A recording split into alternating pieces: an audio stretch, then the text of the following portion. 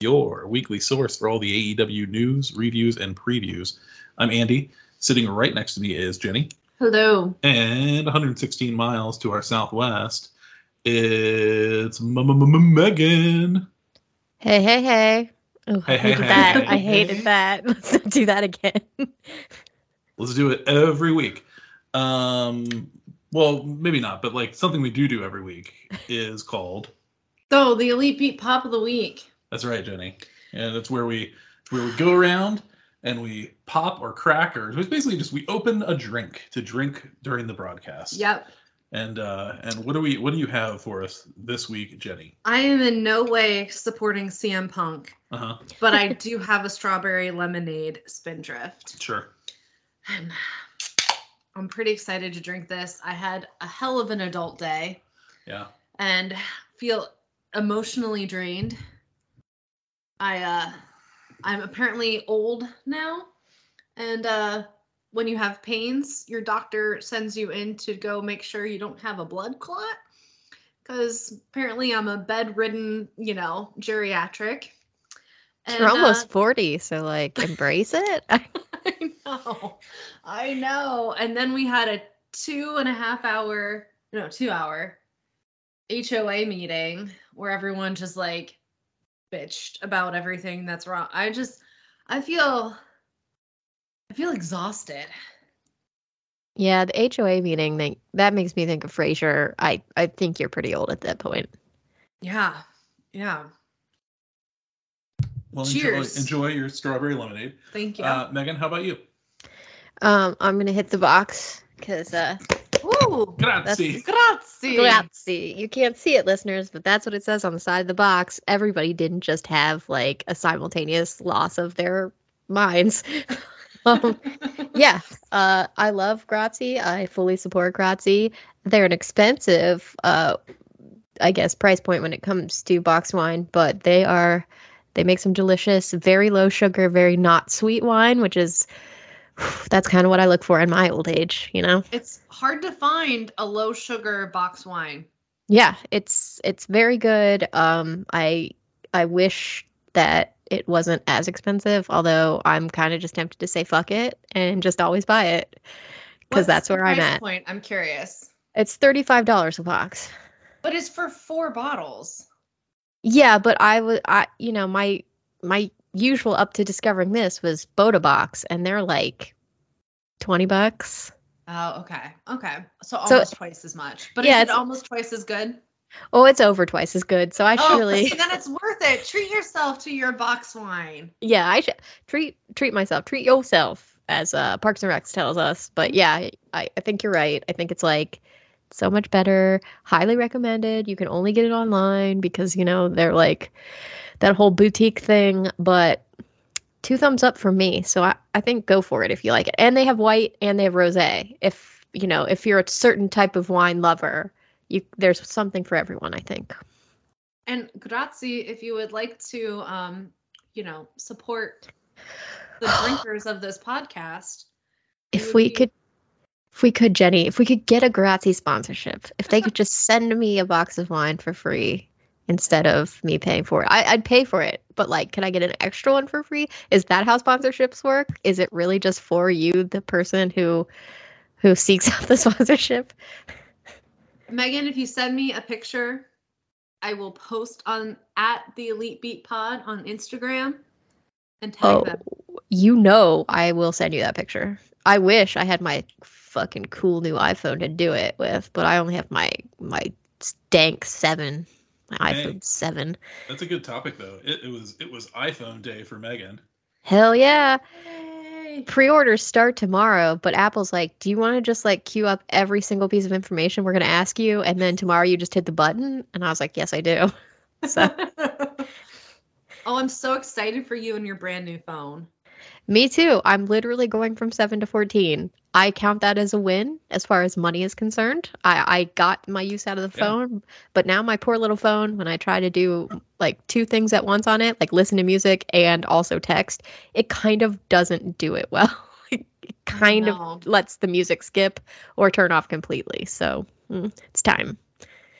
Did you get the case as well in the wallet?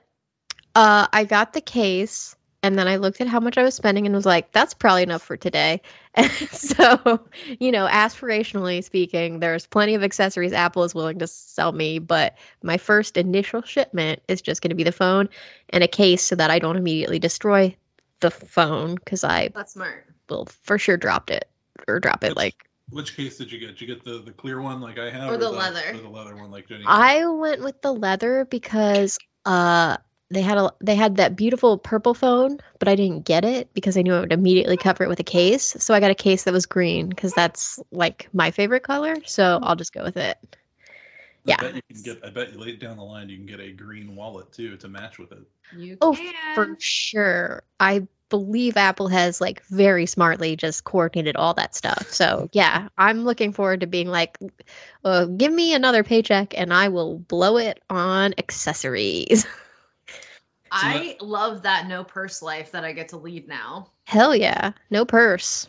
Except for when you accidentally, because I have girl pockets and you use the public restroom and then your phone falls out of your pocket onto the restroom floor. That's not fun. Oh, I know, Jenny. Twice in a week? Yeah. Yeah. Ooh, I know with your germophobic levels, did you have to boil just the entire thing? Lysol the shit out of it when I got home with wipes. Now she hands me her phone when she has to go into a public restroom. Of course. That's a safe way to go. At least it didn't end up in the toilet itself. But yeah, the floor is not great. So, understood. Well, cheers to new iPhones and to the pop of the week. And I have to say, I don't remember exactly where we left things on Sunday evening, but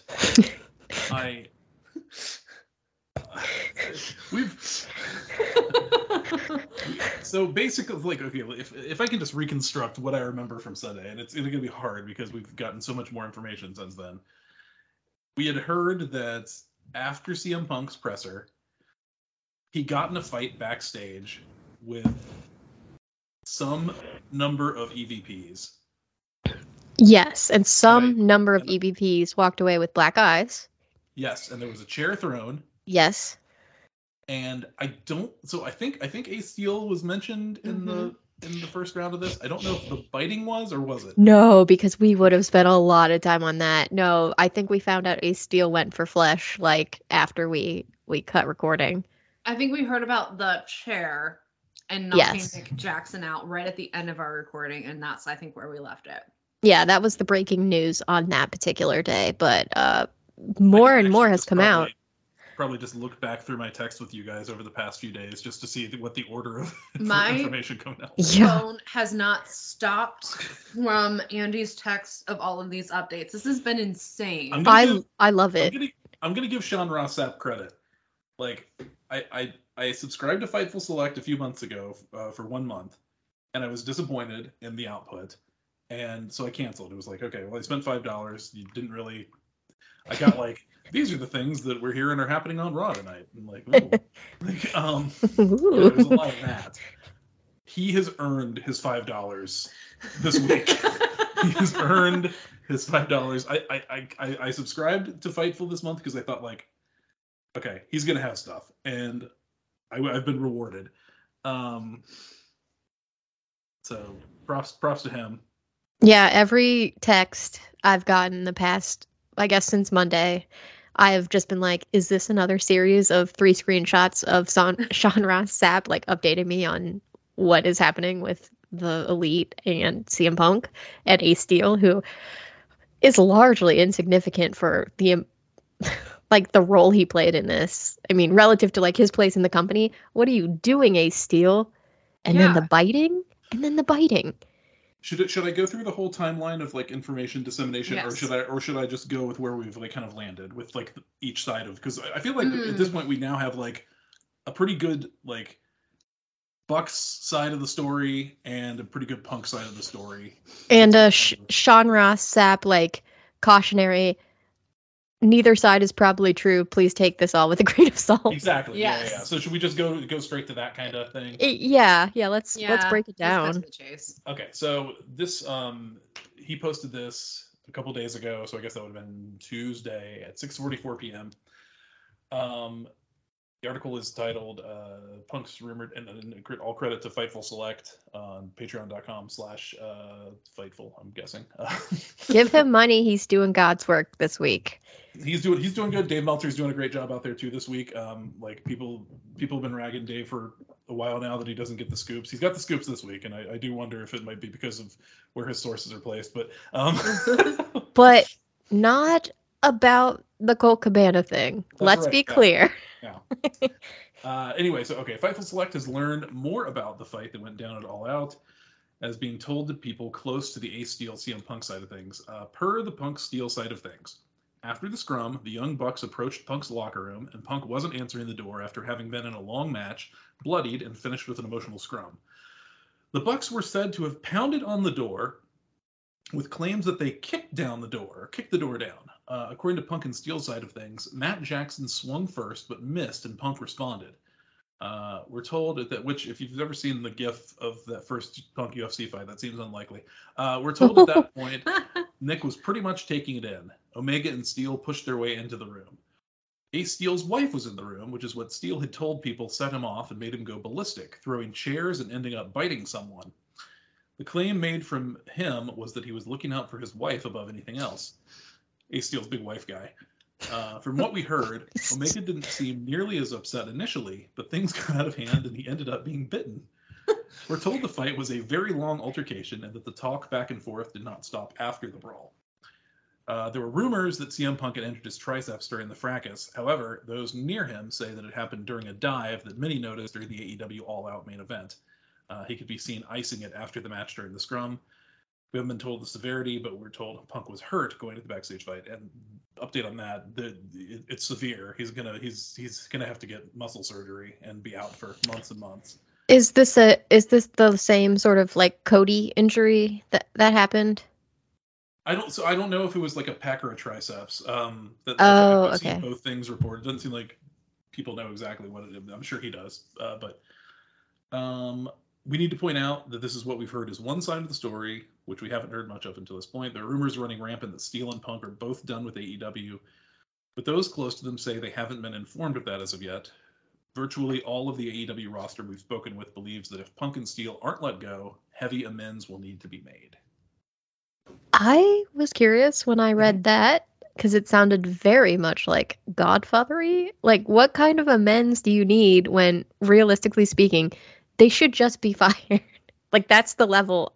What amends would make you feel better about working with people who I don't want to cast blame, but like who got to this level, who were part of something that got to this level. Like I'd want them gone if I was on the roster. If you're on the roster, yeah, but you could see why Tony Khan might want to make this whole thing work. Oh, for sure, but that's where I believe on our show about the pay-per-view, like, and I still believe this, I think that how he handles this is going to really inform how people view working at AEW and the kind of talent that will or will not sign on. And I don't think you let one guy hold your company hostage when the whole future could be affected by that. I agree. He's going to have huge, and one guy who realistically only has a couple years left in him. If that, because who the hell wants to work with him now on the roster? Like, well, and I just meant physically because he's. Oh, totally. They've put their world title on him twice, and he's gotten injured right away both times. Mm-hmm. And like, and so there's that aspect of it too. Mm-hmm. Like he can't hold up in these kinds of matches. Mm-mm. Yeah. So to me, it seems like it's not worth whatever short term. It might be a really big payoff, but I think long term you're injuring your company image and your reputation among workers, and that doesn't seem like a good plan. 100%. Like you said, the reputation. Like, who's gonna want? I wouldn't want to work for this company. I feel like I'm not getting anywhere near this dumpster fire. Especially not now when there are more options than ever, and potentially more cropping up. Like, you never know. And people who are actually at this point in time, indies can be lucrative if you're at a certain level, So I feel like you got to think long term, Tony. I don't know if he does that. He looked very freaked out on Dynamite. He sure did. Yeah, I'm so glad he didn't do that live. So I guess what I would say is about that whole thing is that I think CM Punk's comeback last year and his first his everything up to Double or Nothing and winning the title. That was some of like my favorite things I've ever seen in wrestling. I thought his whole run was so great. But and it exploded AEW's business. They drew all the biggest attendances and gates and pay-per-views that they've ever done with him, kind of leading the charge. But the reality is, I think a lot of that was due to the novelty of a guy who was a big star and who had been gone for 7 years coming back. And that was probably going to end up, settling down at some point. So I think that if you look at it as a real mercenary, they probably got the best business they're going to get out of CM Punk already in that first year. And it was a great year, but it's never going to be like that again. Yeah, fully agree. And, it's like, okay, you release Punk, you don't have him, but can I direct your attention to Bryan Danielson? Like, another huge star that is actually doing good things for your company and not being a fuck up. Like, I feel like you have Moxley? other directions. Yes, Moxley, who was there, but for the like novelty coming in, Danielson and Punk coming in about the same time. But yes, Moxley, especially after Wednesday, I feel like if he's not just the leader of your company, what are you doing? I just think cut and run on Punk. Sorry, you're old. You're bad for the locker room. You get injured all the time. I used to love you. I've lost so much respect for you. I think it's time to retire. He's probably got enough money. He can live out his days being miserable or whatever he does, like when he's not on screen. Moxley said he was out of money. That's why I had to come back. Well, I don't want to get sued. Punk, don't come for us.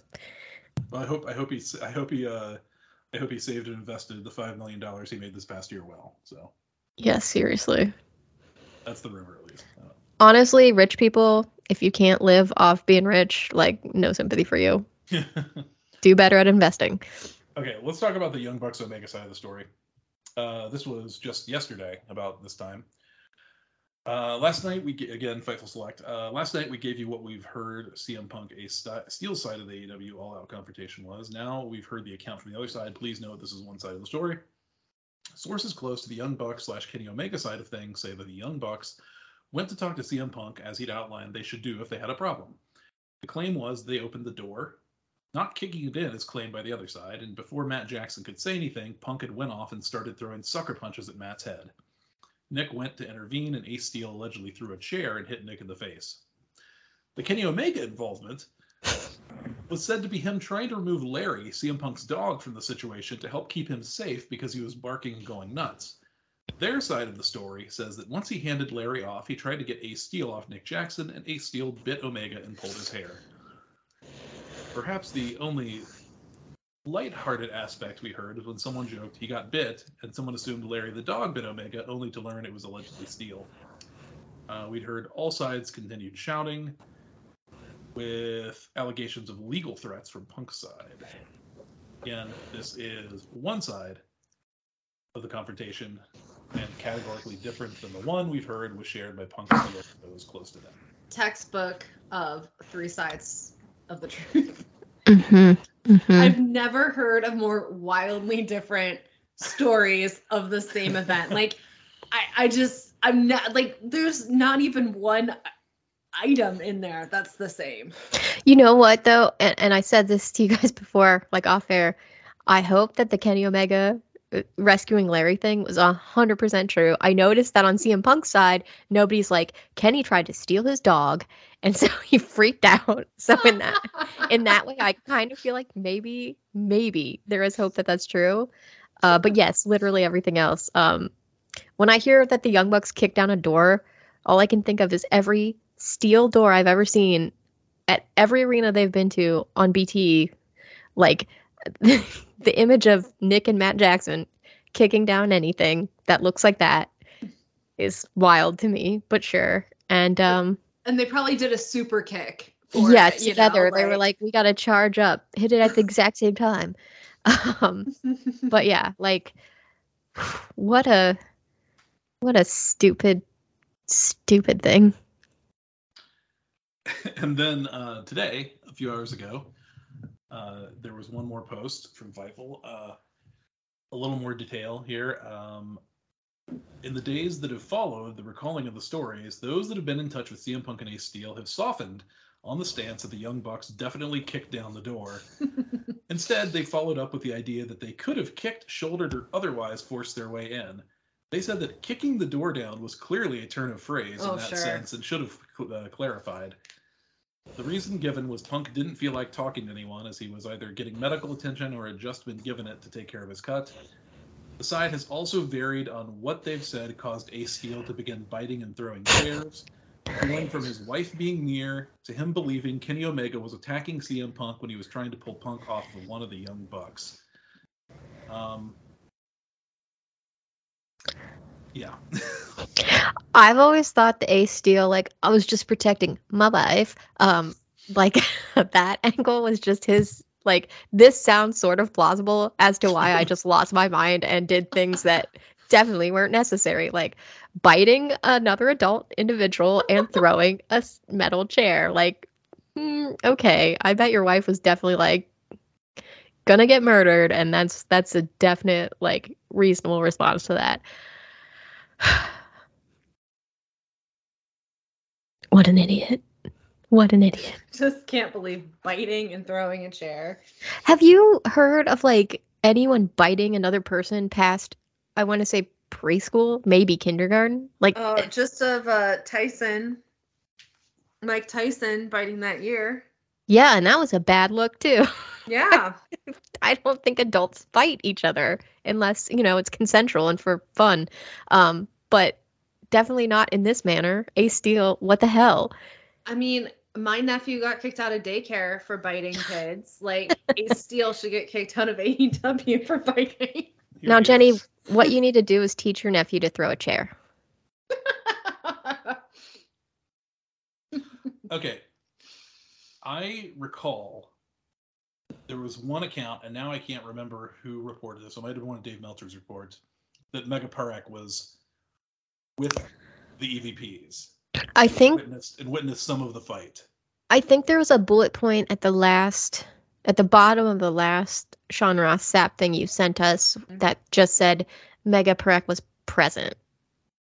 It didn't, like, put her on anybody's side, or, like, it just said she was, like, there to witness. We've also heard the same as reported by so it must have been the Observer that did. The Wrestling Observer that AEW Chief Legal Officer Mega Parek was around for the situation as it unfolded.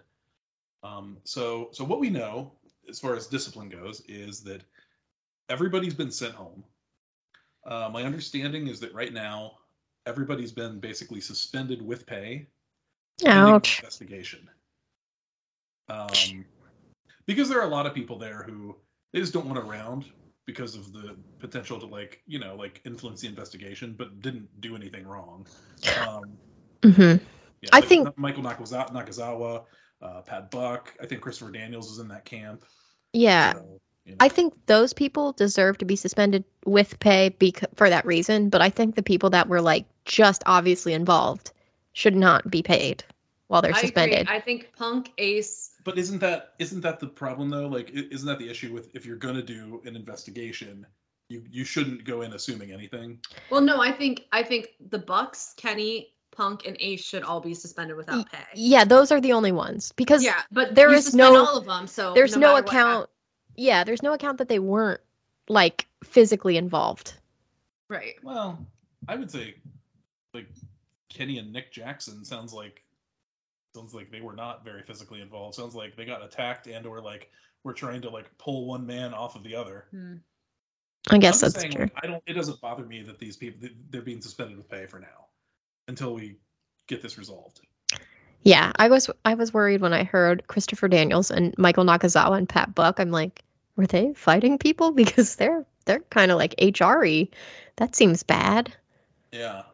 And I think that we, on Dynamite, I think we saw the extent to which they're not going to talk about this, because even on TV, even as they vacated two different championships, no names of those people were mentioned. I didn't notice this, but I saw it reported later that all images of the Elite and CM Punk were removed from the opening Dynamite video. Yep, saw that. Yeah, so I think we're just. I mean, I'm sure things will continue to kind of leak out because that's what's been happening, but I don't think we're going to hear anything official for quite some time. Yeah, I was disappointed by that, but I also objectively understand that we're not just going to get the airing of the dirty laundry. It's just we all know, Tony. Why can't you just tell us the details? Because we all know it's not a secret. I wanted tea to be spilled, and it did not. It remained in its cup. I mean, it makes sense if there's an ongoing legal investigation, but I agree, Megan. Okay, it looks like Dave Meltzer updated his report. It was a torn left triceps. Oof. Ooh. So the interesting thing to me is now that I'm thinking about it, now that we know for sure that he got the injury on a tope in the match. So he was sitting in that presser, probably knowing that he was about to have to go home for 6 months. So he was just gonna stir a bunch of shit. So he before just decided he leaves? to burn everything to the ground before. Wow. Yeah. He dropped a grenade, shut the door, and was just gonna walk away and be like, "Later, bitches." Exactly. But then the Bucks had to kick down that door with those super kicks. Honestly, if you don't want people kicking down your door, you probably don't want to end your big long tirade with, "If anybody's got a problem with me, come talk to me." Yeah. So yesterday, AEW had a talent meeting. CM Punk was nowhere to be found. He stayed home in Chicago, and apparently he and Ace Steel had a Zoom call with officials yesterday afternoon. But after that, at the building, there was a talent meeting with referees, coaches, announcers, and the wrestlers. And Bryan Danielson, Chris Jericho, and Jon Moxley led the meeting. And there's been no report on how that went, but I did see someone saying that it felt like yesterday, after the show, there was a very kind of positive mood. It's almost like they cut out the part that was causing trouble, and then things started to heal. Mm-hmm. Weird. But, yeah.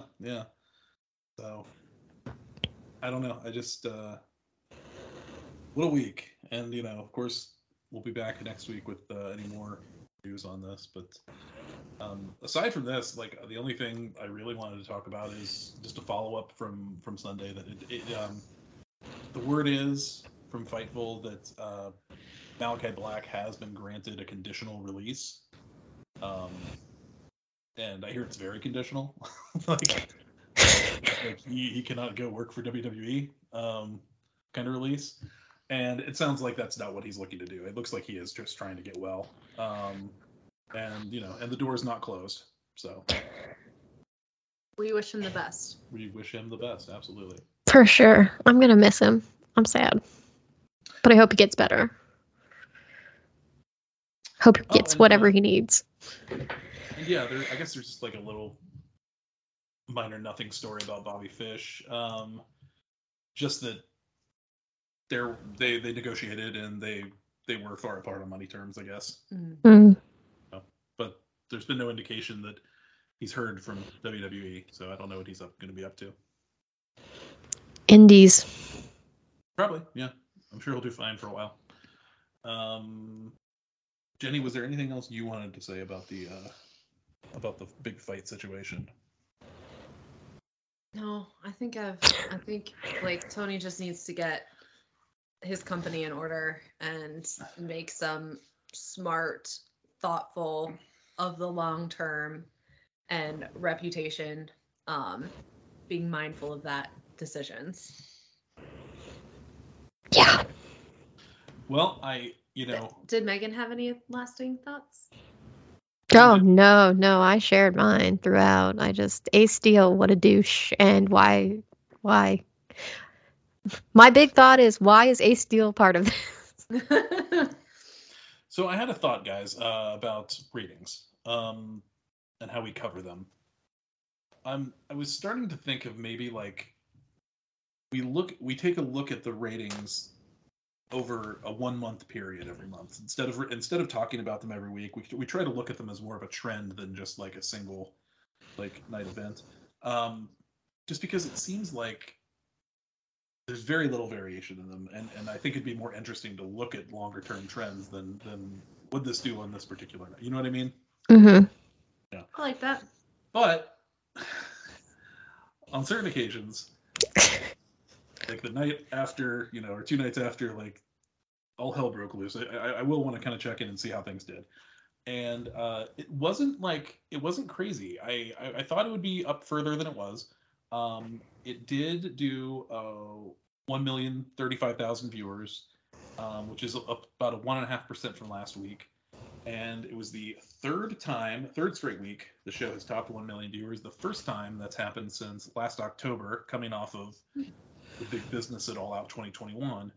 And they did a 0.38, which is up 9% from last week, which is their best rating in the demo since June 1st, which was a Blood and Guts show. Okay. So it's like, but that's the thing. It's good ratings news, but like, what can we really learn from it? Because it's coming off a pay-per-view and off when like the craziest backstage thing ever happened. And I'm actually really curious about the quarter-hour ratings for this show in particular. Yeah. Because I would assume they had a ton of people at the beginning, and then once they found out they weren't going to get any like details on the drama, probably a lot of people fell off.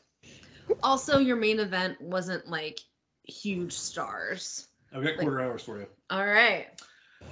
Okay, we start off with 1.221 million viewers for the 8 o'clock quarter hour, which is Tony Khan's video and the MJF and John Moxley promo.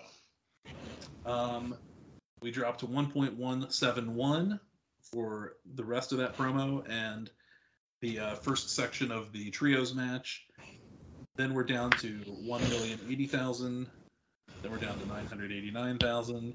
And we end up at 881,000 for the last portion of Daniel Garcia versus Wheeler Yuta. So it's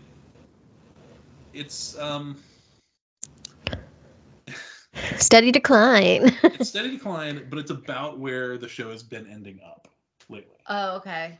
So, but yeah, so they did start out really high with over 1.2 million viewers. This show did, for obvious reasons, feel different in that they clearly had to change up plans. And so I felt like we got 4 matches, which I think usually there's maybe between 4 and 6, but this show, it felt like not a lot of like they were 4 matches. I feel like some of them took a lot of time, not in a bad way, but like the pacing was different, off a little bit. Yeah, it felt more like heavy on like promos and like stories versus matches. Agreed. Yeah. So I don't know if that made a difference, but obviously whatever they had planned for this show changed dramatically. Apparently a UFC press conference just got called off because of a fight backstage. Are they trying to compete? Kidding. This is happening right now. Are they trying to work us? Like, is this... Ariel Helwani is tweeting, says, "Total chaos, I'm told. Not enough security. Fighters too close. Could have been much worse, but it got out of hand quick between multiple camps." This is impossible. This is a lie. I think this is the work. The wrestlers had a real fight, and the fighters are having a kayfabe fight. Yeah. Holy shit. Did they get jealous? Were they like, but we're the ones that fight? I don't know. No. Wow. Incredible. What is happening in the world of combat sports and sports entertainment? God. Well, Megan, I can't tell you what's happening with combat sports, but you can tell us what's happening with AEW Dynamite. Hell yeah. We're in Buffalo, New York at the KeyBank Center. Tony Khan opens the show because that's what we're all here for, right? And he looked scared. He looked real scared. He looked terrified. Yeah. Are you sure it was taped? I assume it had to be taped. Okay. Because you could hear the crowd like responding to it as they were watching it. So even if it was taped, you still heard people like jeering in a way that's like, okay, he's not okay. But so anyway, Tony Khan, he's here to give his statement to the audience, and he says, following All Out on pay-per-view this past Sunday night, I've been forced to vacate the AEW World Championship as well as the AEW World Trios Championships. That's all. Like, that's the end of that sentence. So he doesn't give any background, even though we all clearly know what it is. But he does expand on the fact that for the AEW World Trios Championship, there is going to be a match tonight. It'll be the opening contest of the show between Death Triangle and the Best Friends and Orange Cassidy to determine who will be the new AEW, Trios champs. And if you have questions about that as to why perhaps the runners-up in the tournament or the original tournament didn't get a shot or didn't automatically get crowned, we'll get to that. But for now, just know the title will be determined tonight. No waiting. The AEW World Championship, on the other hand, is more prestigious. It's probably the most important title in wrestling. I believe he says something like that because, of course. And so there will be a new champ determined by a Grand Slam Tournament of Champions that will culminate at AEW Grand Slam. So the first round of this tournament is Adam Page versus Bryan Danielson, which will happen again on this show. And then Sammy Guevara versus Darby Allin, which is going to happen Friday on Rampage. And then the winners will go to the semifinals where Chris Jericho will face either Page or Danielson, and Jon Moxley will face either Darby or Sammy. And then that will leave. And that's next week on Dynamite, both those matches. Okay, yes. And then the finals will take place at Grand Slam, which is, I guess, 3 weeks away then? 2 weeks away from now. Oh, yeah. Sorry. Can't do math. 2 weeks away. So that's how that is going to go. Thoughts? I mean, I don't know what was originally planned for Dynamite Grand Slam, but I will say that it's possible that given this situation and the acclaim to getting bigger than anybody could have imagined, that Dynamite Grand Slam might have actually ended up as a bigger show than originally planned. That's fair. Yeah. So we are going to get to the matches that are occurring on this show later, but after Tony's announcement, we don't get to fighting just yet. Instead, MJF comes out to address the crowd.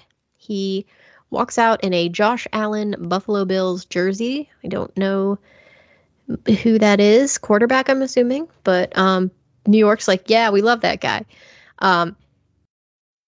MJF even stops by the announce table to hug Taz because I guess he's like, oh, look, a fellow Bills fan. The crowd is like, yes, this is great. We love this. So MJF gets out to the ring and he takes a minute. He says, the last time I saw you, crowd, I may have said some offensive stuff. And he sort of does a little hee-hee and then goes, but I was just kidding. I love AEW. I'll never leave this place. And he's like, I didn't mean it when I called everyone marks. There's no MJF without you guys. And the people are just lapping it up. It's like, guys, this is MJF. But whatever. So he turns his attention to the tournament that Tony just announced to, find the next AEW World Champion. And he says, well, I'm not going to be a part of that because I work smarter, not harder. I have this magic chip that guarantees me a title match anytime I want. So I don't need to be in that tournament. And then he says, look, I know. These are dark times. And we need leadership. And, there was another Jewish boy whose name started with M, who parted the Red Sea and led his people. And then he goes, I'm not comparing myself to Moses, okay? Because I'm better than Moses. And I don't think people were offended. They were like, yeah, like we should definitely cheer for this. So MJF's living it up when Jon Moxley's music hits. And he walks out looking stern. He's clearly over this bullshit. He gets in the ring. This is the second time in like under a week where he's in a crowd that start out by booing him. Like they were not super excited for him to crash their hero's party. But he gets to the ring and he goes, you're full of crap. Like you gotta go. And MJF just doesn't take the hint. He sarcastically responds by asking Jonathan if he thinks MJF is not being sincere. And then he proceeds to make his full transformation back to himself and start insulting the crowd and yelling, Josh Allen sucks. He pulls that jersey off. People are pissed. They can't believe this turn. Who'd have seen it coming? It was he gave up incredibly quickly. Mm-hmm. He really did. I was like, are we we're not going to try. Even, like come up with 2 extra commandments. No. Come Make on. him better than Moses. Sure. Come on. Yeah, so surprise, surprise. I mean, MJF He didn't is drop the other tablet on his way down the mountain. he didn't even have tablets. Yeah. Should have at least had an iPad or something. Also, I do want to say, like, yes, John got some mixed reaction when he came out, but I don't think it was about him. I think it was like people were just so happy to see MJF and really, really wanting to cheer for MJF.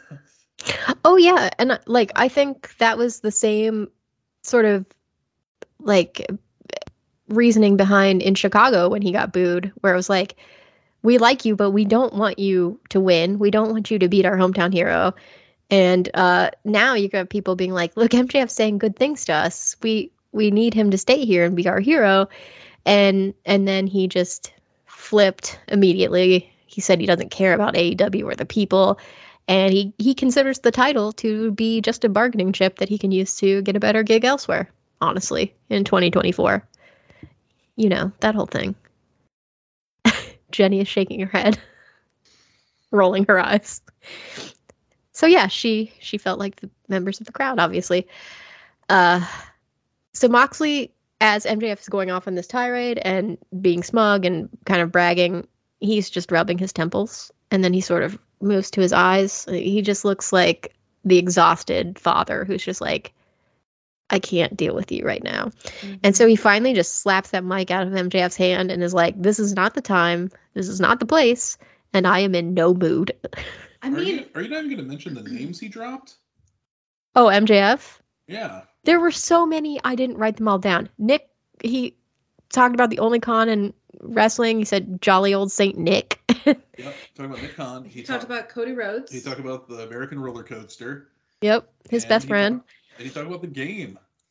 His hero, yes, he quoted the game at Moxley, which I feel like Moxley is like, that's not really my button to push. Like, maybe you should talk to your friend the roller coaster about that. Yeah, he was in rare form. I mean, MJF is a great talker, but saying some dark shit. Well, and who on earth would be more pissed about what happened on Sunday night than Jon Moxley? Like, Jon Moxley is giving it all. He had to pick up that belt over the summer and carry the company on his back again over the summer when Punk got hurt. Then he had to lose to Punk and then have Punk basically just throw it all in their face. Like, and then he's got to come back. He should be on vacation. He's got to come back and lead this company again. Like, I feel like Moxley has more right than anyone in that company to be pissed as all hell. Yes, I agree. I also wondered, so like, I assume that he and Punk I don't know the state of their friendship, but based on like Renee and Punk's interviews, it sounded like they were all like kind of friends, you know, like it sounded like a friendly relationship. And I'm just wondering if he's like, I don't know, done with that, or if he is going to just take some time away to get over it. But I was so curious what the state of their friendship or working relationship is at this point, because he did not sound happy about things. But yeah, he did. So he ends up chasing MJF away because he's like, you know, you got to get out of here. And MJF pulls his shirt off in a very long, struggling fashion. Yeah, it gets caught on his wrists, much like the Ruby Soho jacket at that one time. But MJF just ends up ripping the shirt off. And he looks like he's going to put up a fight, and then he just like rolls away and retreats up the ramp because he's a heel and he doesn't need to fight. Which is fine. Like for sure. We were looking at the Full Cure main event though. I mean, I can see it because logistically MJF was going to challenge for the title anyway. Yeah. When Punk had Moxley deserves that title back. Yeah, I agree. I agree. Like, I think they might give it, like, we'll talk about it later, but Moxley deserves the title. Yeah, I'm fully on board, but also just, I totally believe that MJF was on the track to be the next opponent when Punk had the title. So I think it's probably likely that, in my heart, Moxley wins, and then they just continue this program. Sliding Moxley on where Punk's supposed to be. I thought maybe they were going to do Punk versus MJF at Grand Slam. Oh. If things had gone according to plan. Okay, so like it wasn't going to be, you didn't see it being a big enough program to make it, like, to take it all the way to the next pay-per-view? No, I think it's a huge program, but I also think that, you know, one of the things they're looking at doing is like putting up impressive numbers as they head into TV negotiations. Oh, that's true. Well, which is like still like the biggest story that we never talk about. Like because, I mean, there's really nothing we can say about it until, you know, until they actually start going in there and talking to people. I feel like the sort of one-liner about that related to everything that's happened is, this is a really bad time for your company to implode. Yes. Like, yeah, okay. This looks really bad to corporate executives. Yeah. So, yeah. But Moxley, MJF leaves. So this is when Moxley becomes, I don't know, the hero of the company that he has always been, but it's shown. He takes a moment to, I don't know, talk real to the kids. He says he's pissed off and he's embarrassed, and it's obvious why, but like he pivots to saying he's mad because he doesn't have the AEW World Championship, and he wants it back, not because, you know, he just wants the belt, but he wants it because of what it represents. He says it represents passion for the sport, the business, the guys and the girls in the back, and the viewers at home. And it represents the dream and the vision that everyone in AEW had when they started this thing. He went off on a lot more stuff that was inspirational that it represented, but ultimately he landed on, it's basically everything that he loves about the business. So he says his loss on Sunday is on him. He made a mistake. He didn't get it when he should have. And now this Grand Slam Tournament of Champions is his shot to get the title back. And he does so amazing at literally, he runs down the brackets, putting over literally everyone in the tournament and saying the qualities they have that he doesn't, and that it's going to be hard for him, but he's still going to take his shot and get that title back. And it was like, whew, goosebumps, man, goosebumps. This was one of the best promos of the year. It made me feel like things were going to be okay. Yeah. It was very comforting, and he is the wrestler of the year, and I think he is like I think he's the MVP of AEW, like 2019 to.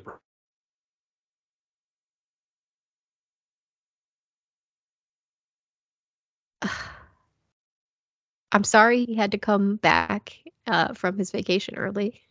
Yeah. Take his vacation, but it warms my heart to know that he can give this speech and, you know, do what he's doing for people on screen, but then also, like, it sounds like he's becoming already like one of the people who's like an inspiration for the younger talent and like a coach as far as like helping them, and that just warms my heart. Good for him. Absolutely. So just, yeah, I can't say enough good things about the guy, and my timeline agrees. I was kind of sending tweets to you guys about the response after after his promo, and it was just euphoric. Yeah, everybody would follow him into war. It was very like Braveheart. Let's do this. Oh, warms my heart. So, with that sort of all that business kind of taken care of, we're about 30 minutes into the show at this point, and then we have our first match. And it is the AEW World Trios Championship match between Death Triangle, the Best Friends, and Orange Cassidy. Which is like, this match was really fun, but I think we all sort of probably could have seen who was going to get the titles. Yep. I thought there was a chance. Did you? I mean, Yeah. like, seriously, that sounded sarcastic, but I did. I thought there was a chance. Just because they're also doing like they had been doing, that might be over now with all the things that changed, but they had been doing the Orange Cassidy pack build for the All Atlantic title. So I thought maybe, you know, Orange pins someone to win these trios titles, and then he still has the singles issue with Pac at some point. I was thinking, who's going to make the better match for the Kenny and the Young Bucks to have against them? That's probably like the semi-main event of Full Gear, right? Like, barring any weird outcomes, yeah. Yeah, I mean, who knows what this investigation is going to bring up? Like, maybe we'll lose 3 EVPs as well as I don't think so. I don't think so either, but you know. Yeah, but I mean, Pac is the one who gets the win, so he pins Chuck Taylor, not Orange. So it was a real team effort though, because they did the what do they call that? Is it the No Fear? Is that what their combo stomp pile driver is called? I feel like maybe. I feel like I've heard the announcer say they're doing the No Fear. I don't remember if it's that one. Well, they did their combo double stomp package pile driver, and then Pat came off with the arrow. Yeah, well, they did the package pile driver combo, and they also like put them, Chuck and Trent and Orange, out to the outside and like jumped on them. Yeah. Yes, to make sure they just could not get back into the ring. But yeah, Pac did the black arrow, Chuck took the pin. It was a fun match though. Like, for a title match, it was still like, it had the air of a little bit of funniness because the Best Friends are, you know, and Orange are fun. And Danhausen was there, and he attempted to curse people multiple times. It didn't work. He successfully cursed Abrahantes. Did he? Do you count that as successful? I mean, he cursed him, and then Abrahantes like very quickly got punched in the groin. I'd say that's pretty cursed. By him, yes. You can, you know, don't dream it, Megan. Be it. Like... Fair. Fair. Make your dreams come true. Yeah. Danhausen was cursing Abrahantes. Then the Pac made him pay. And then, we got a Best Friends hug, which I feel like we haven't seen in a while on Dynamite. So that was fun. That was nice. Yeah. Yeah, so your new AEW World Trios champions are Death Triangle. And Pac is the first wrestler to hold 2 AEW titles at the same time. Cool. Wow, that feels like something Kenny should have done while he was collecting belts. think that means there are too many belts in AEW. We know that. Well, you know, But I think that's your proof.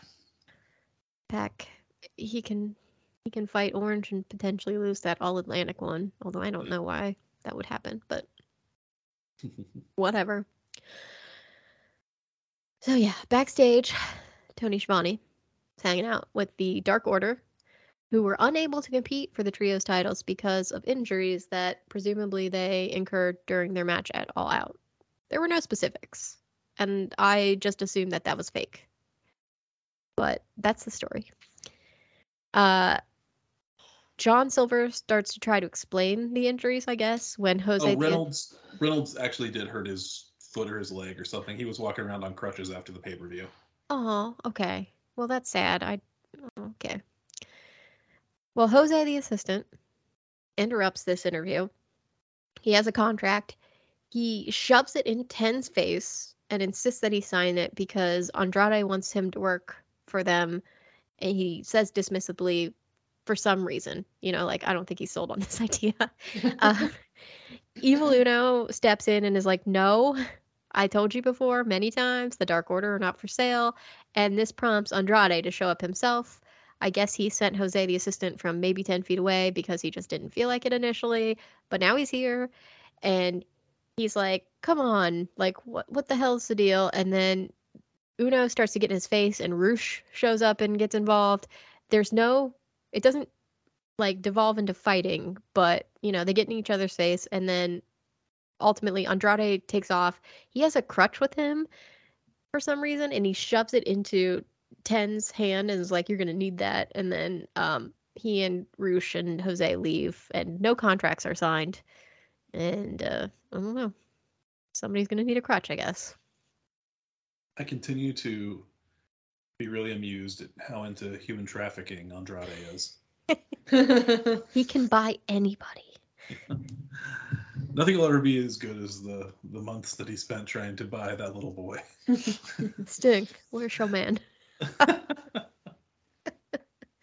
Oh man, so good. So yeah, I have a feeling that like this is probably leading to a 10 defection though.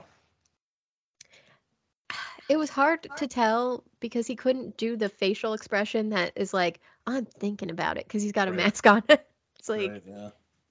But like, yeah. I mean, honestly, like, what else does he have going on? Yeah, he could go be muscle for Andrade. Yeah, they could use a guy like him in that crew. It'd be interesting if they finally like gave him a different look and maybe some sort of gimmick to do, like to try to maybe grow as a wrestler. I don't know. He would have gotten over if he was allowed to do his BTE character on television, where he was just like way into drugs. Oh, the network would love that. Definitely. Well, that's an exciting prospect. Just maybe mixing things up with 10. Just to see what he can do. But we'll find out where that goes. After that, we see a really quick segment of, I guess, Britt Baker and Jamie Hayter right after the match at All Out, where Britt really shit on Jamie Hayter and betrayed her. So what we see is Jamie has her suitcase packed and she's like leaving the building very quickly, and Britt is trying to stop her, but Jamie's like yelling at her, this is it, like, you had your chance. And it seems like maybe their friendship is over. Britt looks annoyed, and when she sees the camera following her, she gets mad and then pushes it away. Nothing I don't think you could predict if you were watching the pay-per-view. I mean, Britt wasn't a great friend. So, after that, Penelope Ford goes up against Toni Storm for the interim AEW Women's World Championship, which is kind of interesting because, as Andy shared with us, Nyla Rose tweeted, "It's not me." So for once, somebody else is the first to challenge for the women's title after somebody new wins it. it was great to see Penelope back. I thought this match was fun. I thought it was pretty obvious Toni Storm wasn't going to lose because, she like just got it. But still, I think they put on a good match. And Kip Sabian was there wearing his box head, but he didn't play any part other than walking Penelope out. I liked it too, and I liked seeing them not putting the women's segment in the death spot every week. Mm-hmm. Now I feel like it's been several times recently that the women's match has been in the first hour. Yeah, I mean, I like that. That's a good trend. I felt bad for the women on the pay-per-view, but that was nobody's fault because nobody probably understood how much the Acclaimed were going to get over. But people were, engaged in this match and were loud, and just overall, I thought it was a good quality match. So give the women the time. Damn it, that's what I'm saying. So Toni Storm remains your interim champ. That will probably not change for a bit. After that, we get a promo video from. It starts with Matt Menard, Daddy Magic, and Cool Hand Angelo Parker standing in the back, and Angelo talks about how, I may have gotten beat by Hook at All Out. That's fine.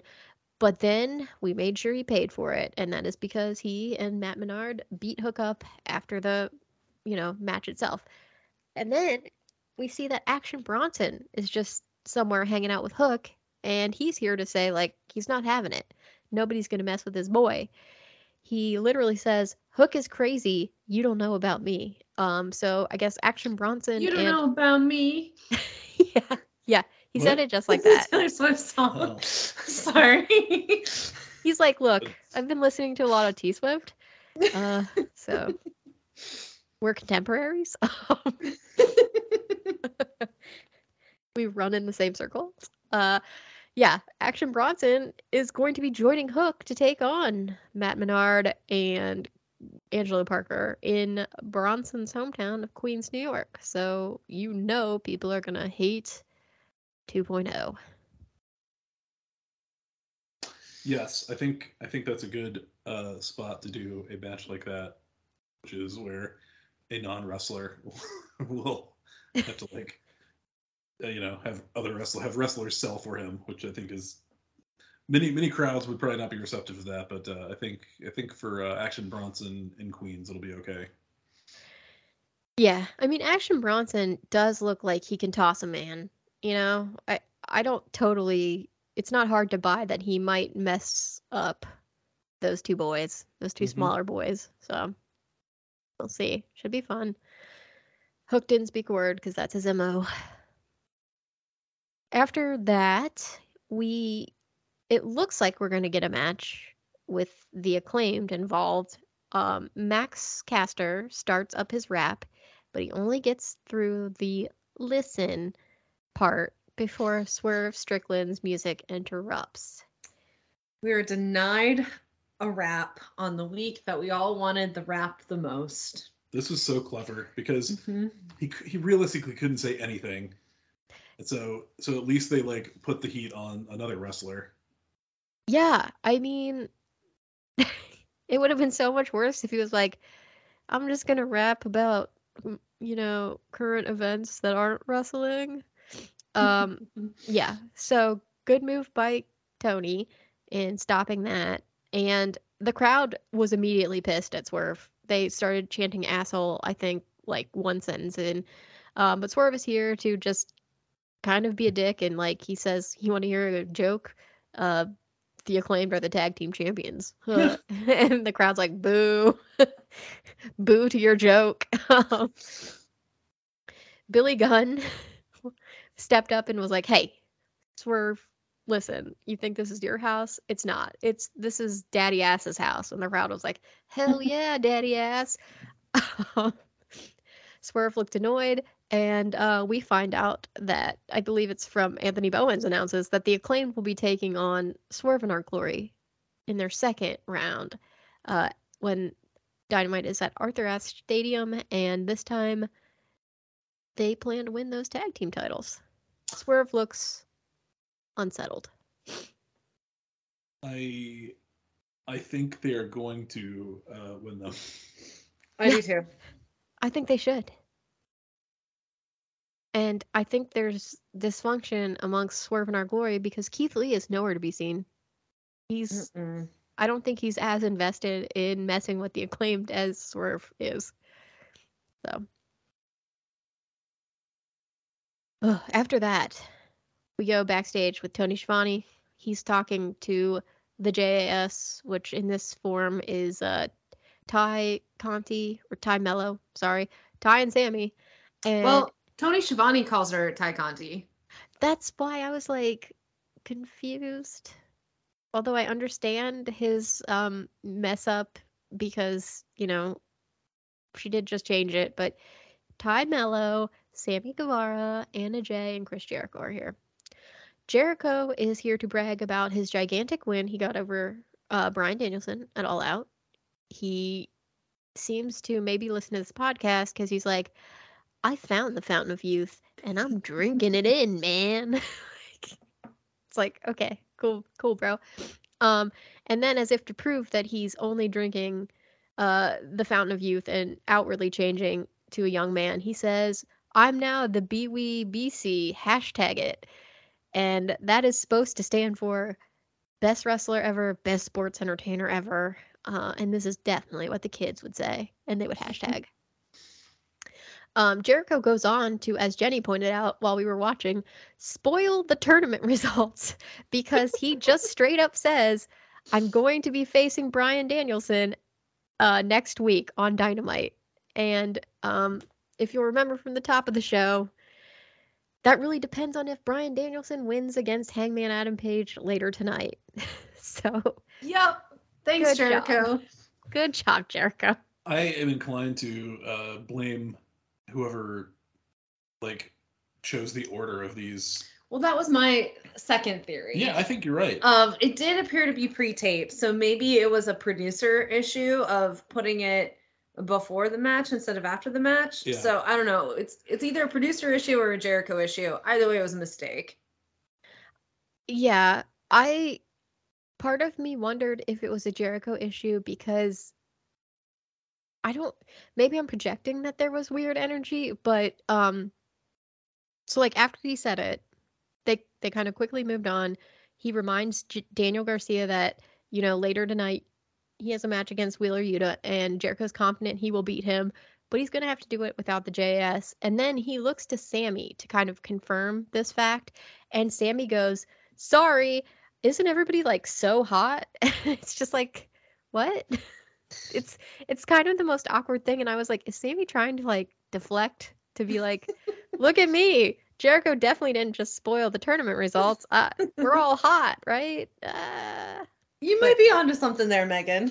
I did really think that Jericho's Ponce de Leon, Corazon de Leon comparison was super good. Yeah, he busted out some history. Yeah. Yeah, myth, you know. Yeah, Ponce de Leon was a real person, right? But like his, you know, the Fountain of Youth thing, that's not a real thing.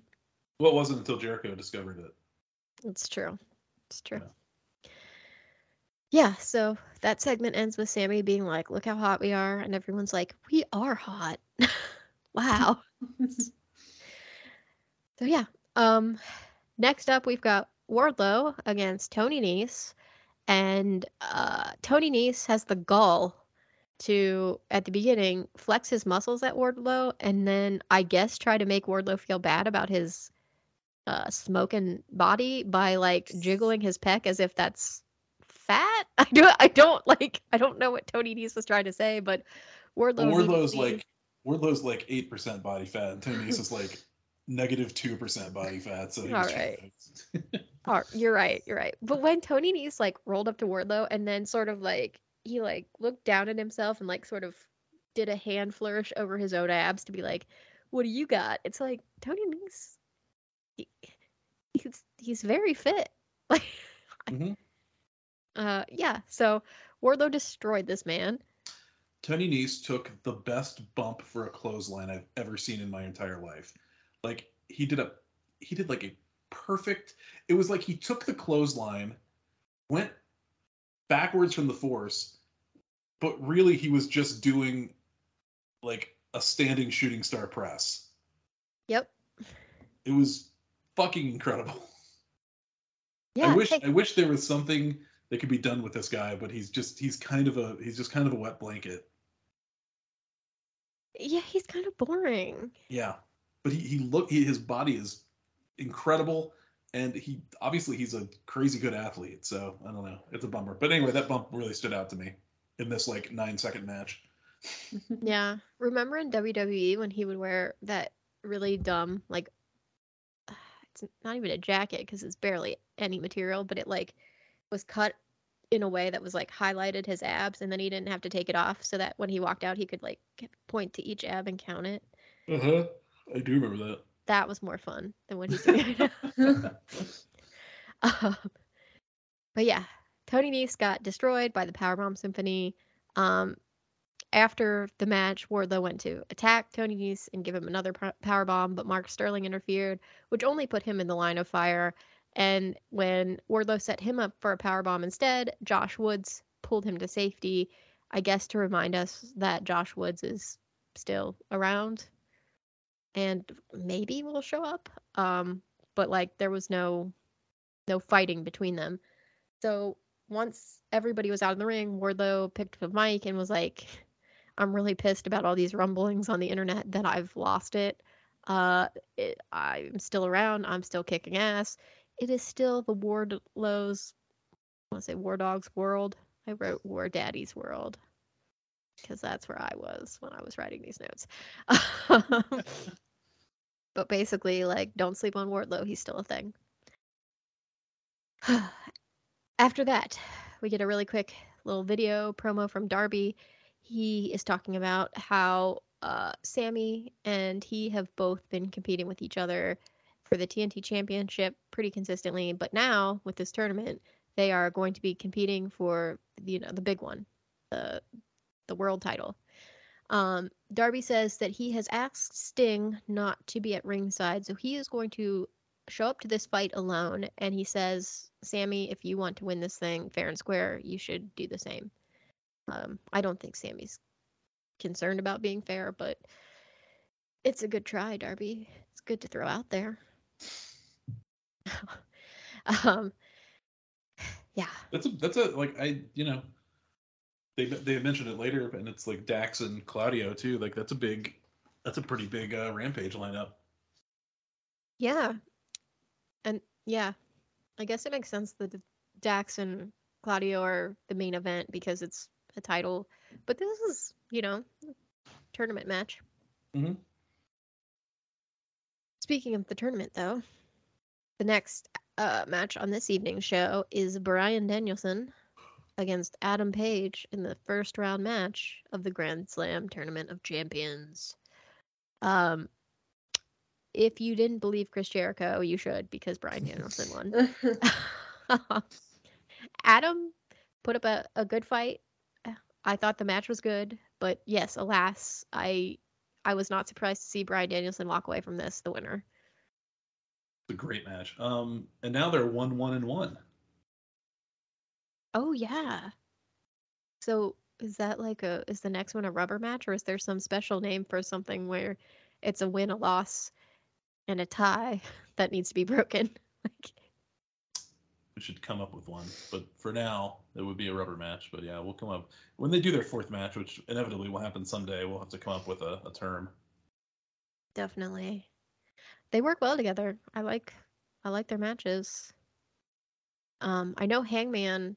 I think one of the things that came out of the reporting from all the Punk stuff was that Hangman is pretty much liked by everybody in the locker room. The only complaint is that sometimes, or he used to be real stiff, and specifically with the buckshot.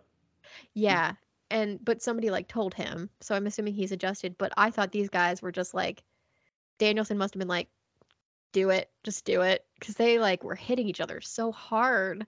I think Danielson lives his life that way, which is weird for a guy with such a history of concussion issues. But he and Hager were the same way last week. Yeah, it was I mean, it made for a really good match, but it's like, Yes. Jesus. Okay. Okay. Yeah. And Justin he texted me last night, and he was just basically saying that it's insane. Like he said, well, like because I just said like they needed a home run, they got one, the show ruled. And he said outrageous depth or outrageous that they haven't built around Danielson for the last year. Mm. I mean, he's like the ultimate like pinch hitter. He can come in anytime you need him to do anything.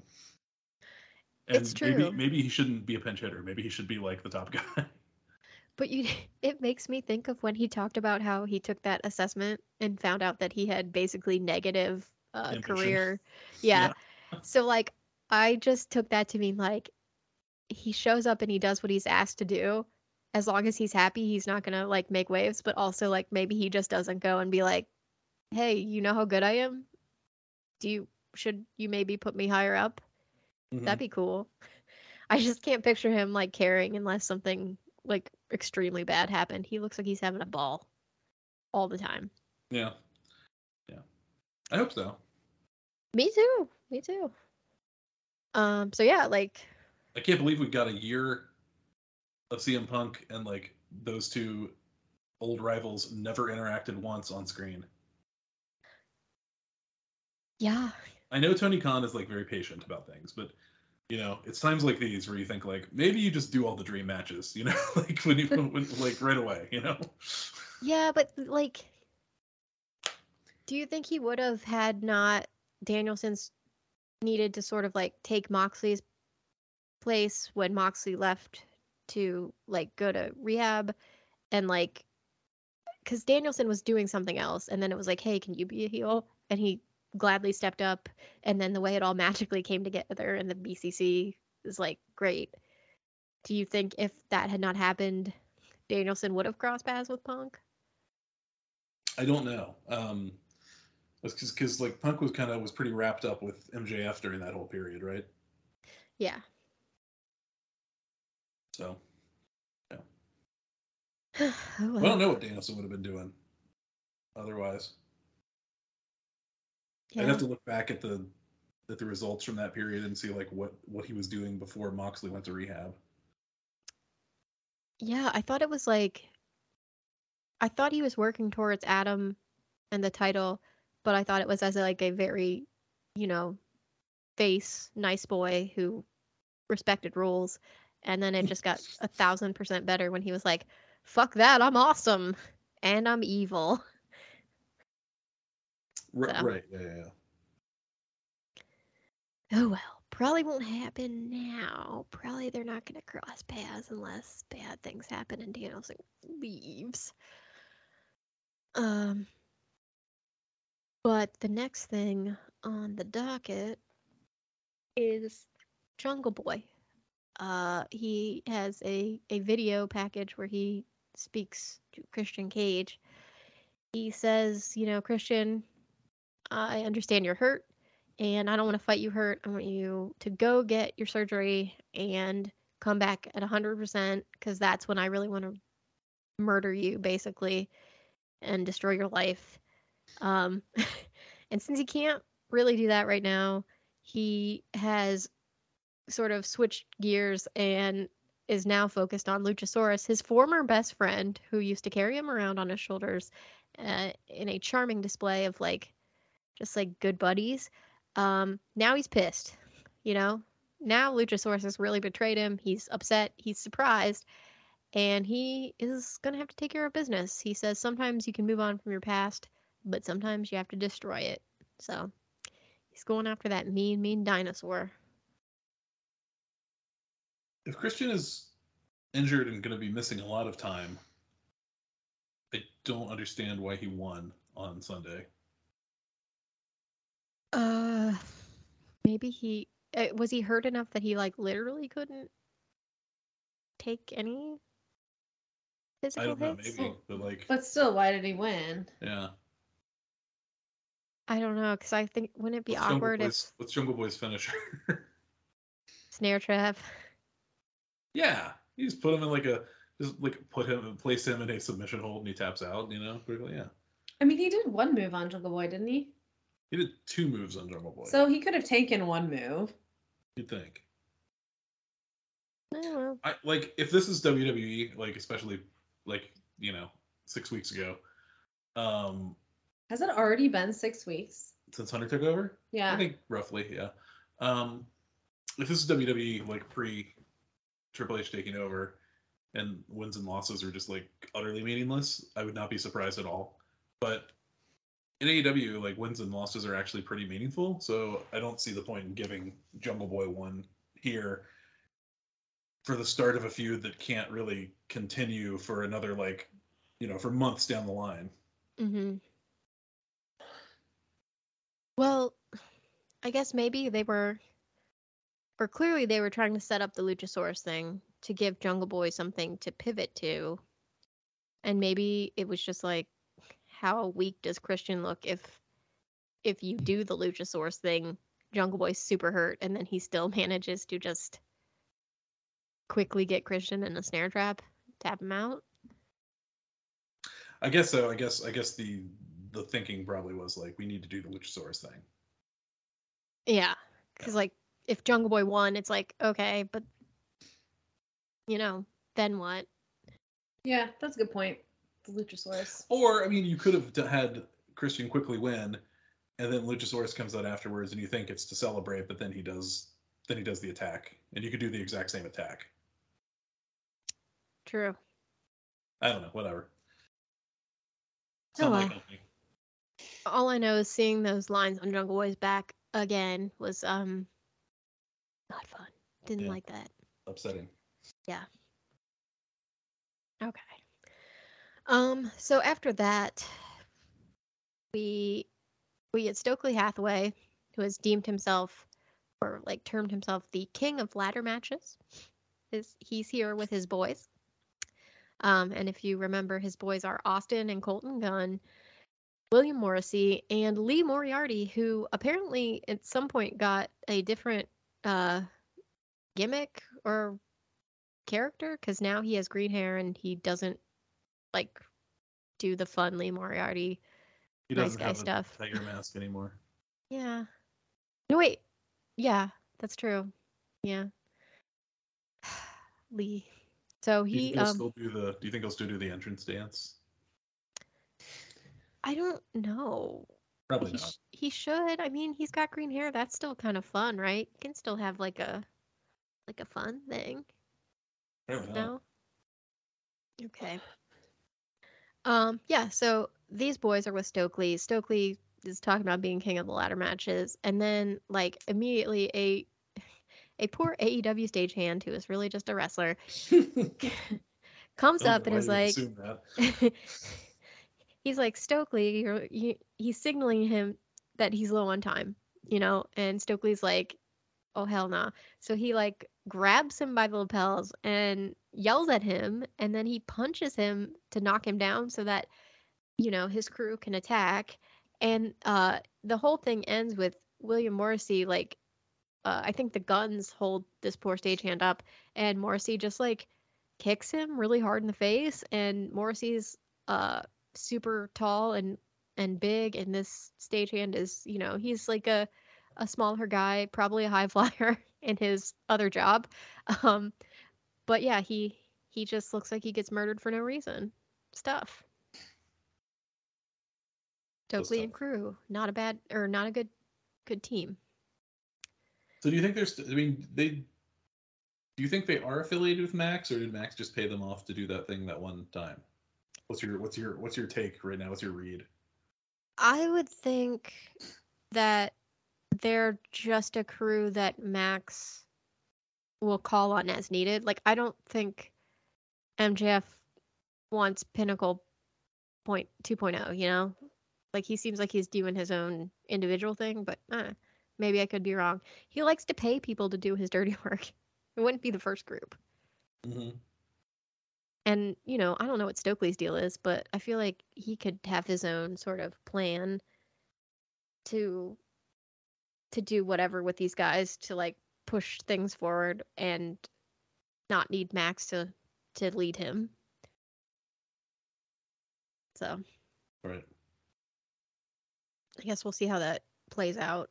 MJF was nowhere to be seen during this segment, though. So after that, we get a video to let us know that Claudio is going to have the match against Dax Harwood for the Ring of Honor World Championship in the main event on Rampage this week. Claudio just kind of looks like he's like, this belt's important. It really shows like the hard worker is the one who has it, and then Dax is like, I know I'm a tag team guy, but I'm a real fighter. I'm gonna fight for my family. And it's very much the don't take money from my family by beating me sort of line that Dax is kind of good at. But like, I don't care. I am excited to see these two men fight each other. Mm-hmm. Should be fun.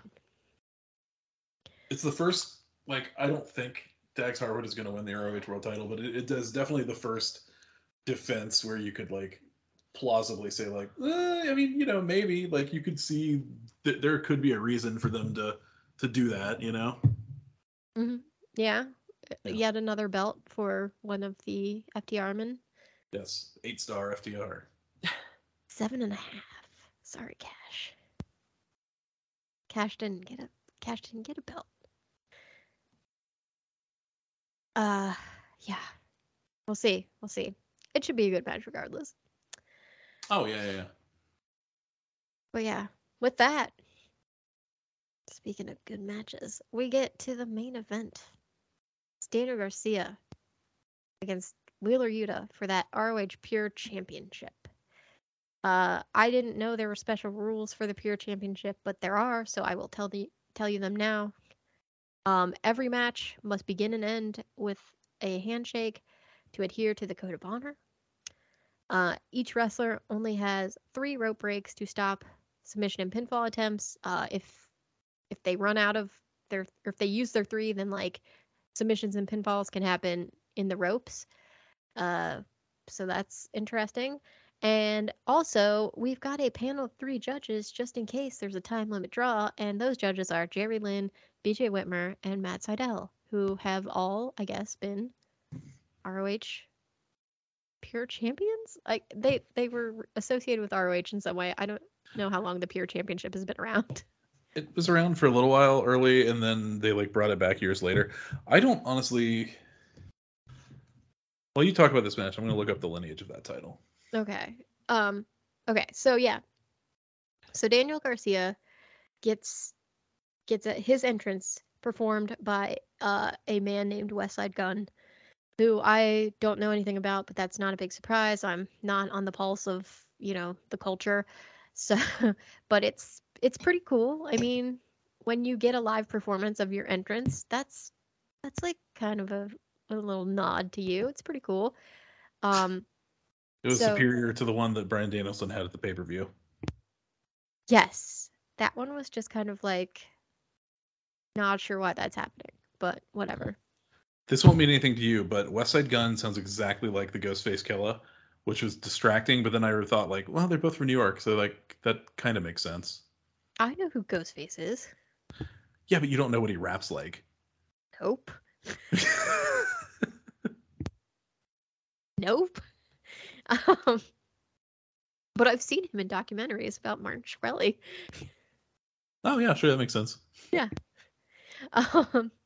So this here match, Garcia got a performance. Wheeler Yuta did not. Garcia is from here. He is the hometown hero. The crowd loves him.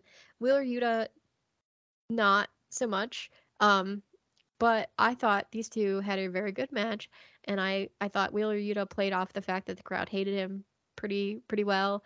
And in the end, like, Daniel Garcia, he tapped out Yuta with the Dragon Tamer, as he's calling it. And he's our new Pure Champion. None of those 3 men ever held the Ring of Honor Pure Championship. Okay. There have been, Daniel Garcia is only the 11th Ring of Honor Pure Champion. In reverse order, of course, Wheeler Yuta, Josh Woods, who Wheeler Yuta won the title from at Death Before Dishonor back in April. Jonathan Gresham, who was, also the last Ring of Honor World Champion. Then that appears to have been the belt being brought back in 2020, because then the last one before that was Bryan Danielson in August of 2006. Wowzers, okay.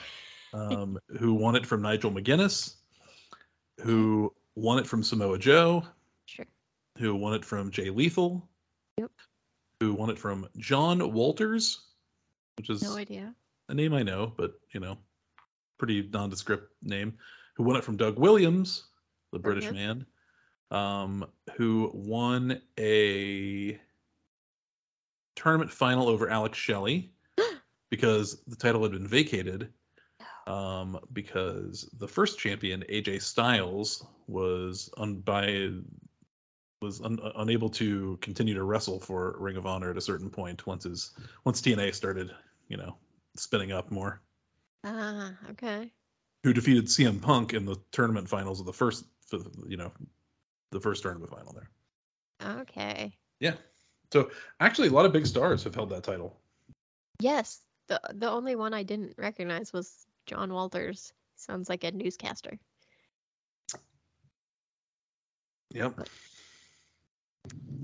But yeah, I thought this match was very good, and I'm happy for Daniel Garcia, I guess, because kid's coming up the ranks. He needs a big win. Good for him. Especially in his hometown. Yeah, people were hyped for this. Very, very excited to see their boy win. I love big hometown wins. Yeah. Yeah, it's nice. I don't know that I don't think I saw the handshake at the beginning of the match. No, there wasn't one. They forgot it somehow. Okay, I was like, did we already break a rule going into this match? They either forgot it or WW or AEW's director missed it. Okay. Yeah. That was the only point of not following the rules that I saw.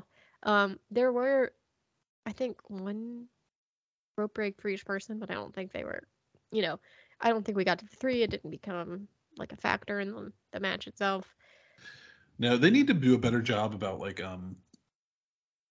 having some on-screen way to represent that, which I think they did at the last Ring of Honor pay-per-view, but not so much on Dynamite. They need graphics to illustrate timeouts in a football game, little hash marks or something, Yeah, because they announced it over the loudspeaker or whatever when it happened. But yeah, if you're watching at home or even in the arena, it's you probably lose track.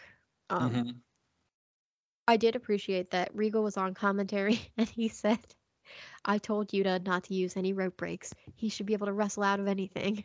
I was like, "Oh, Regal." And then Yuta did use a rope break, and Regal was like, "Well, that was a tough spot."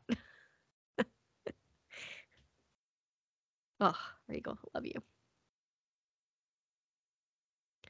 I think the only other thing that in this match that I took note of is that Wheeler Yuta got very violent, which is appropriate for his group, but he took the turnbuckle covers off and put Danny Garcia's face on them and then stepped on his face. And later in the match, he got a warning from the ref because he used a closed fist punch to hit Garcia in the face.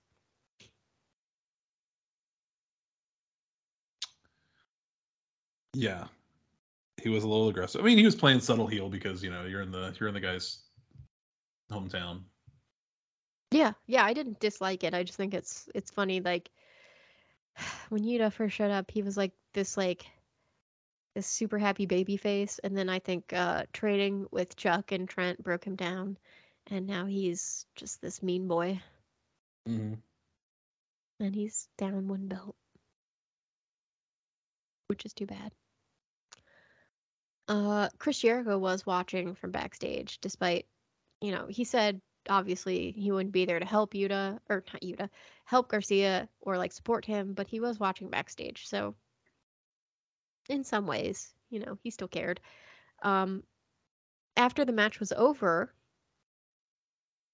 there was a shake. Bryan Danielson walked out though, and initially Yuta pushed him away, which looked like kind of a weird sort of conflict, and then Yuta shook hands with Garcia, and then Danielson took the belt from Garcia, and it looked like maybe like, uh-oh, what's gonna happen? And then he, like, in a show of respect, put the belt on Garcia's waist.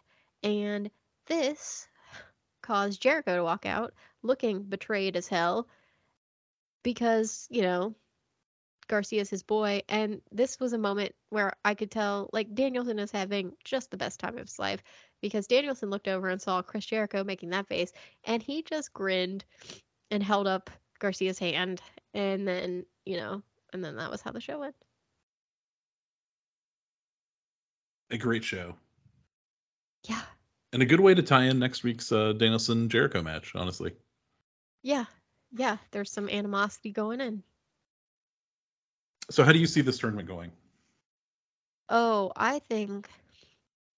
So we got Friday's match between Sammy Guevara and Darby Allin. And the winner faces Moxley. Moxley, yeah. Ooh, so for that, I kind of want to see Darby go over, because I think Moxley's going to beat whoever he faces anyway. Okay. So I'd like Darby to go. Okay, so then next week on Dynamite, then we got Jericho versus Danielson, who just had a match at All Out that Jericho won. I think Danielson wins this time. I do too, because obviously Moxley's going to win over Darby. And then we also just had a big Danielson-Moxley title match on TV. So, I'm sorry, a Jericho-Moxley title match on TV. Yeah.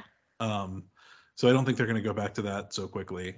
So I think we're going to get Danielson-Moxley 2 instead, a rematch from Revolution. Heck yeah, and I'm into it. Yeah, and hopefully William Regal won't have to come in the ring and slap them both this time afterwards. It's true. Well, now they're friends. Or kind of, I think. Mm-hmm. And honestly, like, I want Moxley to win, but if it comes down to Danielson and Moxley, I'm not going to be... It's like, I like them both, so whichever direction they decide to go, I'm not going to be upset. That's good, yeah. I think I do... I'm going to guess that it's going to be Moxley, though, because I really do think they were setting up Moxley and MJF as a title match in that opening segment. Yeah. Plus, he's like the hero of the company. And again, Danielson, if you just let him have fun and do wrestling, I don't think he's going to be mad that he's not the champ. No, but he should be the champ at some point. He's too great. Oh, for sure. But I don't think he's going to have an ego about it. I'm just kind of bummed that we never got, and I think it's because of the Punk injury back in May, that we never got like a real Danielson and Moxley tag team run. Because I think like Danielson and Moxley, like thinking about them versus the Young Bucks or thinking of them against FTR sounds incredible, Yeah, and they had that moment where they were tagging and just crushing people. Mm-hmm. Yeah. Great. Yeah. Well, yeah. So, like I said earlier, like I really think they needed to have a really good statement Dynamite that reset things a little bit, and I think they accomplished that. And hopefully, like, kind of change the narrative a little bit. Yeah. Yeah, hopefully. I mean, I still want all the drama. I want to know, but I want the company to do well, and I don't want the network negotiations to suffer because of this. Yeah, no, that would be bad. But anyway, so that's the wrestling stuff, and we'll of course talk more about it next week. I imagine something else will have come out by then. But... I mean, at some point we're gonna learn who doesn't get to stay at the company anymore. Mm-hmm. If anybody, I have to imagine Ace Steel's gone because he's What does he expendable. bring? What does Yeah, he bring? yeah. Like I'm sure he's good at his job, but like you could bring in like a million other people with his background to do the same producing stuff, you know? Yeah, I mean, I feel like he loses value when it's like, oh, this is somebody who's willing to like do this. Like, I don't know. Yeah. So, I guess that just leaves one thing, Megan. It leaves the Elite Beat plug of the week. Oh my gosh. And so I know you've been very busy lately. So I don't know if you've had time to enjoy anything in pop culture. Um, if I had to, I'm thinking, I have been very busy, but I will say uh that's the time when I watch my short comfort shows that I always watch. And you and Jenny recommended I check out the Superfan edition of The Office Hmm. episodes on Peacock. And Yes. so I have been doing that because they're like, the same old Office episodes I know and love, but with um, extra scenes. I guess I don't know if they were originally deleted scenes or what, but the episodes run about 30 and change without Yeah. commercials, so they're a little longer. And I have just been thoroughly enjoying kind of watching The Office that I know, but also seeing new content as part of it. How far are you in now? I think I just got to season 4. Okay. I believe they have through season 5 uploaded with fan favorite versions. So Okay. it seems like they're kind of at a pace of uploading about 2 seasons a year with the new footage. So you might have to wait a while once you get to past season 5. Okay. Well, that's good to know. That sets expectations. Yeah. Yeah. Okay. Great. Yeah. I do highly recommend that. We didn't actually finish season 5. We need to get back to that. We started it but got distracted by other things. Trying to think. Da da da da da. I guess the only thing I've really been doing this week, aside from working and keeping up with fight news, is I've been playing a little bit of a game that just dropped on Game Pass last week. It's not brand new, but I think it's like, let me see what, That's the beauty of Game Pass, though. October 22nd, 2020 was its first release. Okay, so it's been out for a while. But anyway, it's called Immortals: Phoenix Rising, I love and that. it's, you know what it is, Megan? It's it's like if Ubisoft made Breath of the Wild, but Okay. they couldn't do Zelda, so they just used Greek mythology as a basis instead. That doesn't sound bad at all. It's it's actually really good, but like it's full on, like got like dungeons, like the same kind of like it's like shrine type dungeons, like where you have like to go in and like solve a couple puzzles, and then it's like that. Okay. Ooh, I might have to It's check that out. it's really good, yeah. Okay. Yay, I like that. I am so far behind on like the video game, like the current state of video games, and I feel like I wouldn't even know what to play if I went out there looking. But I love Game Pass, so this is fun. I would try this game for free. Well, for what I'm paying every month, but it feels free in the Hmm. moment. It's so the other thing that's out right now that I downloaded but haven't played yet is Disney Dreamlight Valley, Okay. which, as far as I can tell, it's like Disney Animal Crossing. What? Yeah, so I'm interested. So it's a good week for knockoff for knockoff games, but I'm interested because I think I have more affinity for Disney than you do, but I do have an affinity for Disney characters and IP, so I think I'm going to jump in there and see what that's all about. I mean, you have more affinity for Disney than me, but I do like an Animal Crossing-esque game where like I just do my chores and enjoy my island. There's something so cathartic about that. So maybe I'll have to check that out too. I'll never forget when my cousin Lee, who lived with our mutual friend Franz, together as roommates for years, when Lee got the original Animal Crossing for his GameCube when it came out, and on that system you had I think you could have like 4 houses on an island, because they were all like kind of like grouped together like in a little circle, so like those are the 4-player characters, and when you went off anywhere else, that was like where the animals lived. Sure. But he put a few hours into it, Franz did, and I just remember like I was there like watching him play, which is like, it's also just like not the most fun game to watch people play, but anyway, but it was novel in 2002 or whatever. Yeah. And I just remember Franz saying like, what am I doing? I already have a job. But like, does your job look as charming and is as low stakes as this?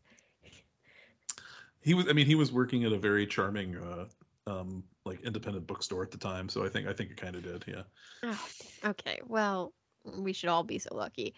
But it's like I have a job, but Animal Crossing is like, but what if your job was super easy and you could just also not do it and nothing bad would happen?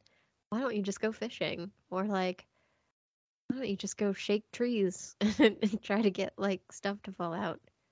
I don't know. Soothing. Stardew Valley is the same way, and I thought about starting that back up again, but maybe this Disney thing is Stardew Valley is there's like too much time pressure in Stardew Valley. I can see that, but also I think like I don't know that you lose necessarily if you just fart around and don't accomplish things. Like you don't die. I don't know that there's like a fail state. But I can also see like the pressure of, oh, I gotta tend to my crops and I gotta fight in the mines and I gotta sell things and animals. And to anyone who doesn't know what Stardew Valley is, that probably sounds really weird. But it's great. It's great. It is a time-based thing, but Yeah. So that is The Office Superfan episodes, which can be found on Peacock, and Immortals Phoenix Rising, which is on Xbox Game Pass. I don't know if it's on PC Game Pass too. It might be, but anyway, I think Ubisoft tends to release their games on like everywhere, so probably is. oh yeah. But yeah, that one's fun. I'm having a blast with that so far. So You know, I've been craving kind of like the Assassin's Creed-esque like Ubisoft like, oh look, the map opened up and now there's 1,000 icons on it. Do you want to clear them? And Oh, my yeah. answer is yes, I do. So do you know what the you know how like in Assassin's Creed you climb up on top of tall buildings to like Yeah, to like synchronize or whatever. Yeah. The version of that is you climb atop giant statues of the pantheon of gods, and Holy shit. which are just kind of scattered around the terrain, and you have to, and that's how you like unfog areas. Yes. Okay. Oh my God. There's like this. You're connecting to my brain in a way that's like, oh no, I'm gonna play that and I'm going to clear the map. It's really good. It's really good. Oof. Anyway, we're gonna get out of here. But thanks everybody for listening. We'll be back next week. You've been listening to the Elite Beat. Elite Beat. Elite Beat.